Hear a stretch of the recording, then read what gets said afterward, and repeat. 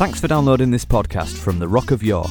We hope it inspires you. If you have any questions or comments, we'd love to hear from you. You can get in touch with us on Twitter at The Rock of York, or search for The Rock of York on Facebook. And of course, there's the website at www.rockofyork.co.uk. But you probably already knew that.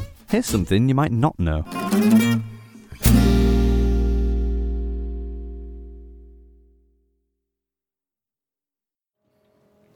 I just want to take a few minutes to talk to you about what is the core from which everything emanates in the context of us as a people and this as a house.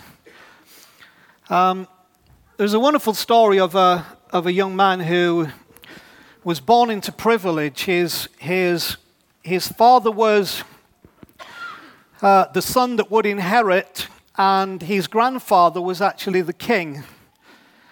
And in that environment of privilege, you would have thought that the life of this young man would be something to be envied, because our concept would be one of how perfect can it get. However, this young man one day had both his father and his grandfather tragically killed in a place where probably they shouldn't have been, doing something they probably shouldn't have been doing. And suddenly this boy, in the midst of privilege, finds himself having to deal with the loss of his father and his grandfather. You see, the issue is that the benefits of life do not protect us from the issues of life. And I often hear people tell me, particularly in church life, oh, I talked to this person, and so and so and so and so, but they're really okay, you know. Let me tell you something, nobody is okay. On the outward, you looked at this boy's situation, and it looked great. But underneath was all this grief, all this anxiety, all of this pain. And not only was that the case, but when the news that his father and his grandfather had been killed got back to the home where he was staying, he realized that in that context he was now very vulnerable, because we're going back now into history in the long off days in which the Bible was written. And so now his life, instead of being one of privilege, he now found himself something of a fugitive. And here's what the story says, that the nursemaid who was looking after him, the nanny, picked him up, realizing we need to get out of here, because where your father and your grandfather have been killed, those people might come looking for us. And as she was taking him out of the house, she stumbled and she dropped him. And he finished up disabled. He damaged his legs to the point where he was now crippled and could no longer walk. See, there are some wonderful issues to this story, which is not only is there nobody in the world who's okay, but all of us at some time, by someone in some situation, have been dropped. Whether you were dropped by a friend, dropped by a husband, dropped by a wife, dropped by a mother and father who you never felt really loved you and you could never do enough to please them, dropped by a company, dropped by a job, dropped by a friend, dropped by an establishment. And all of us, to some degree, may not be physically disabled, but every one of us, somewhere in the depths of our heart, our emotions, our psyche, our social existence, have suffered damage because somewhere we got dropped in life.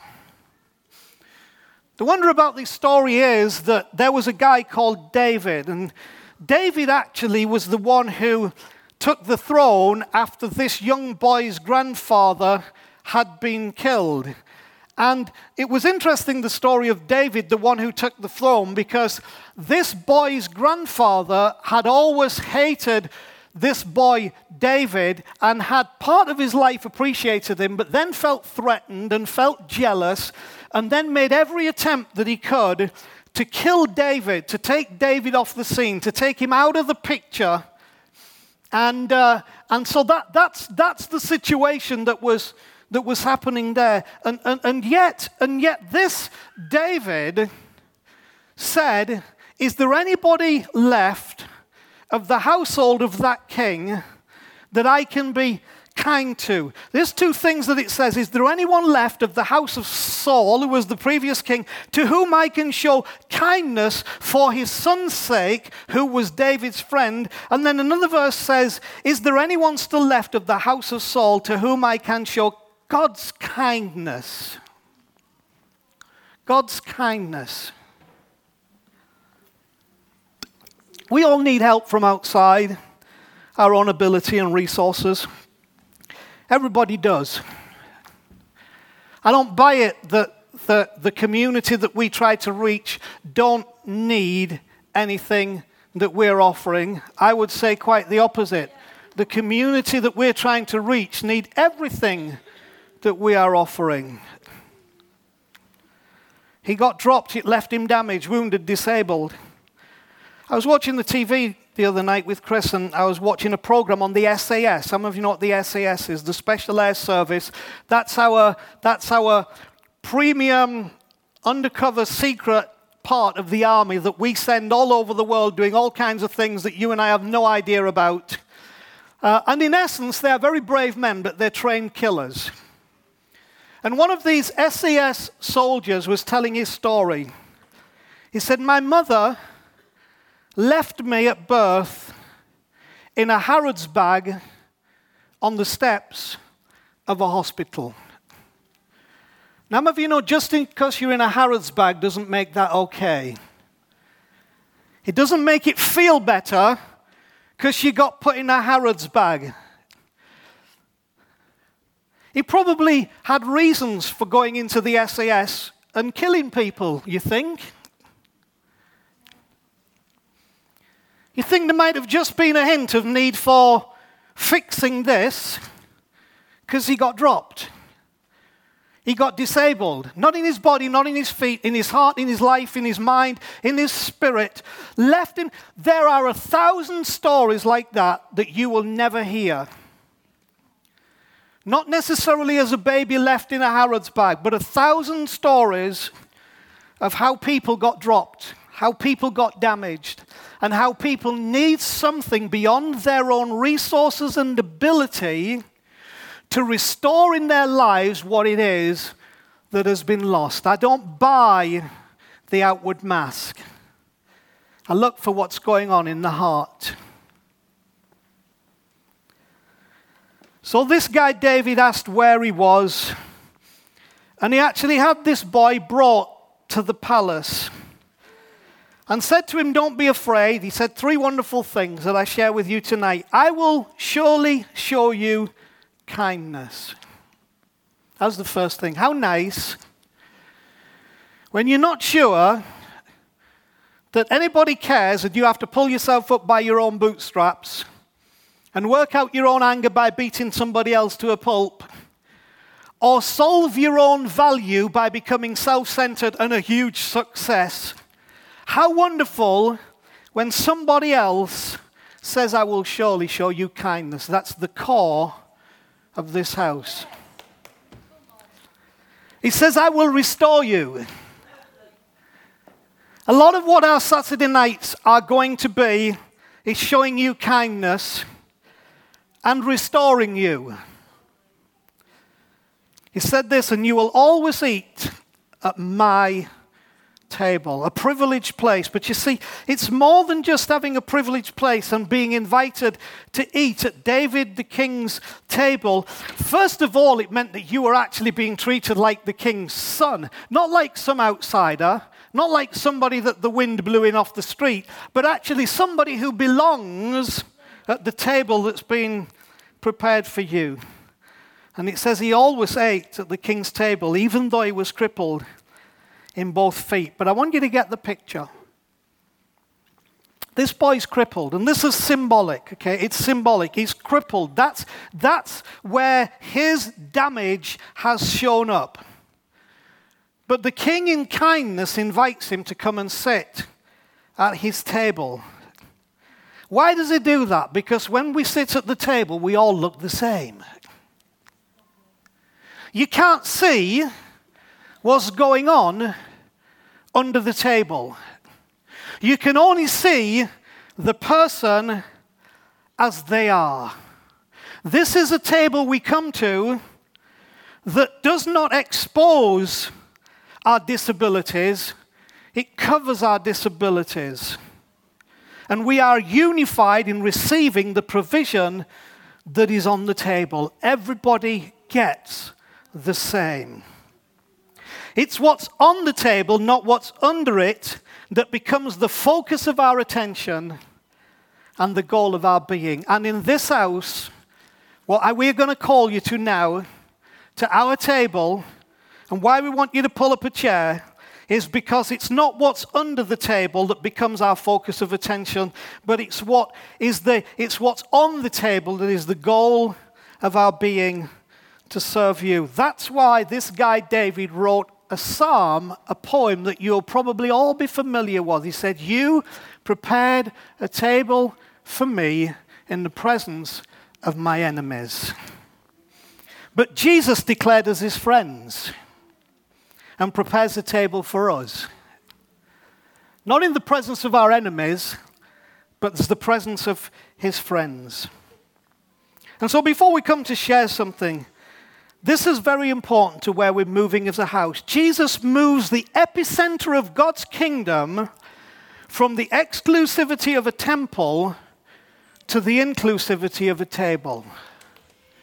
Jesus was not temple obsessed, he was table obsessed. He didn't end his life by saying, "Come on, boys, you've all got to come to the temple." He said, "Come on, boys, why don't you come and sit at the table? Because when we're at the table, we all look the same. When we're in the temple, we don't, because it's an exclusive system that says unless you've washed this way, eaten this way, dressed this way, acted this way, you can only come so far. But at the table, there's no restriction. We get right to Jesus himself when we come to the table.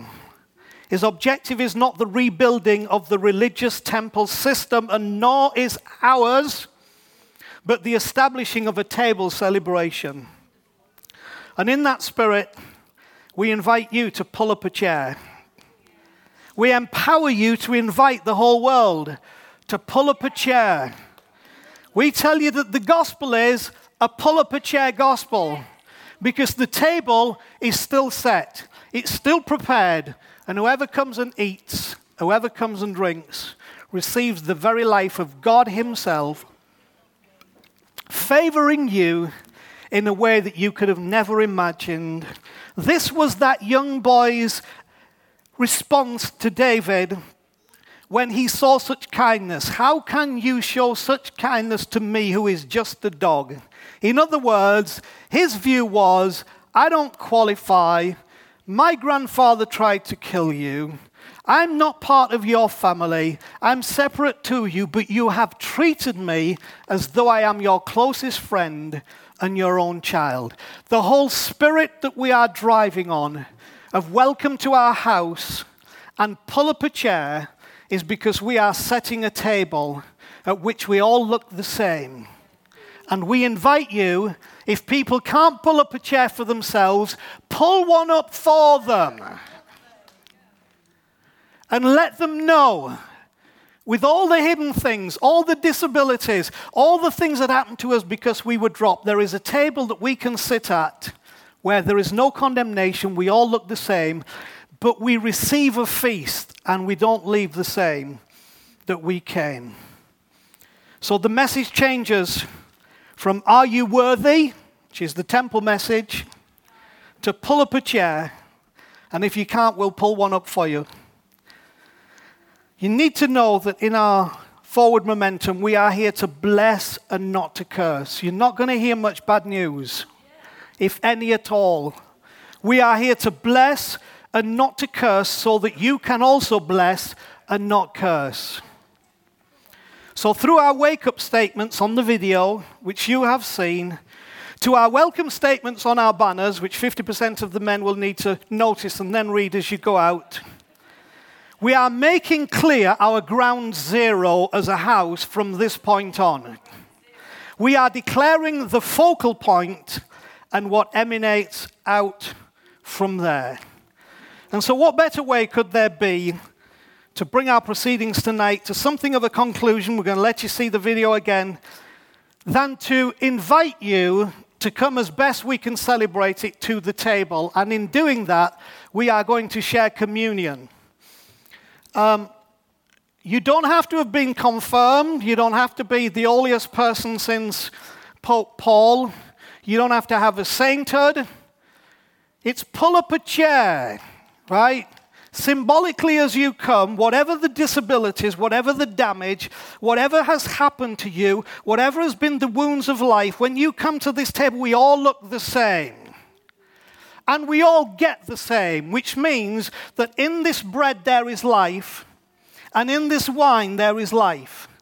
And when you receive it, you receive life. And so we're going to invite you to come tonight and be served. We're going to do it as quickly and as orderly as we can. Chris and I and Jenny are going to serve you the bread. And then when you've been served the bread, if you would like to take, it's not wine, it's juice. We didn't want to be in a position of anybody who's got some alcohol issues or whatever. So we've just provided juice. It's okay. Yeah, and if you are a gluten-free person, we even have gluten-free communion bread. How immense is that? So please, if you come, when you come, please tell us if you're gluten-free so we can serve you with the gluten-free bread. So what we will do when we begin is Chris is going to stand over here, and I'm going to stand in the middle, and Jenny's going to stand over here. And as we invite you to come, the stewards will help you. We're going to start on the left side over there, and have you guys come. The stewards are going to help you. And then when you've come by, we'll do the same thing, but we're sort of having a one-way system. So if the stewards are sending you that way, they're not telling you to go home. Okay? What they're doing is telling you to go through the back so you can come back up this side, or here, through the back so you can come back up that side, or here, through the back down the side there so you can come up this side. That will just help the flow so we don't have masses coming and masses going back all at once. Is that clear? Okay? So on this side we'll start where Claire is, here we'll start here, and there we'll start where Graham is. And then as you come, we want to speak a blessing over you as we give you the bread. And then, as I've said, I'd like to invite you to drink the juice, the wine, the symbol of the wine, right where they are, and you can put your glass back or whatever. I don't care. Take it home if you. We really just want you to be blessed, and just want you to receive. Now, here's what I would like to believe: that as you come and receive, you are affirming what we have declared tonight. That's your affirmation. I myself am coming to the table. I am pulling up a chair in our house, believing that the blessing of God is upon me, that my damage, whatever's damaged, is under the table, that we look the same, but as I come and receive, the life of God is going to touch my life. The life that Jesus promised. This is the bread of life. And this is wine of a new promise. That's the thing. Jesus said it's a new covenant. That means a new promise. Some of you like a new promise to explode in your life. When you drink this juice, Jesus said this declares that you believe there is a new promise in your life as well. So we're going to receive that. And as we do it, we will bless you. And the guys are just going to play gently because he's a good, good father. That's who he is. Okay, we're not resting on David's act today. The Bible calls Jesus great David's greatest son. We're resting on what Jesus did, because what David did was for one person at one time in one place. But what Jesus did was for all people, for all time, in all places. But we come, and as we receive, we are blessed and we are restored and we are released. So we want to invite you to come, and the stewards will help us, and we'll serve you and bless you. And then we'll tell you how we're going to finish up. All right, Pete, you can start them coming.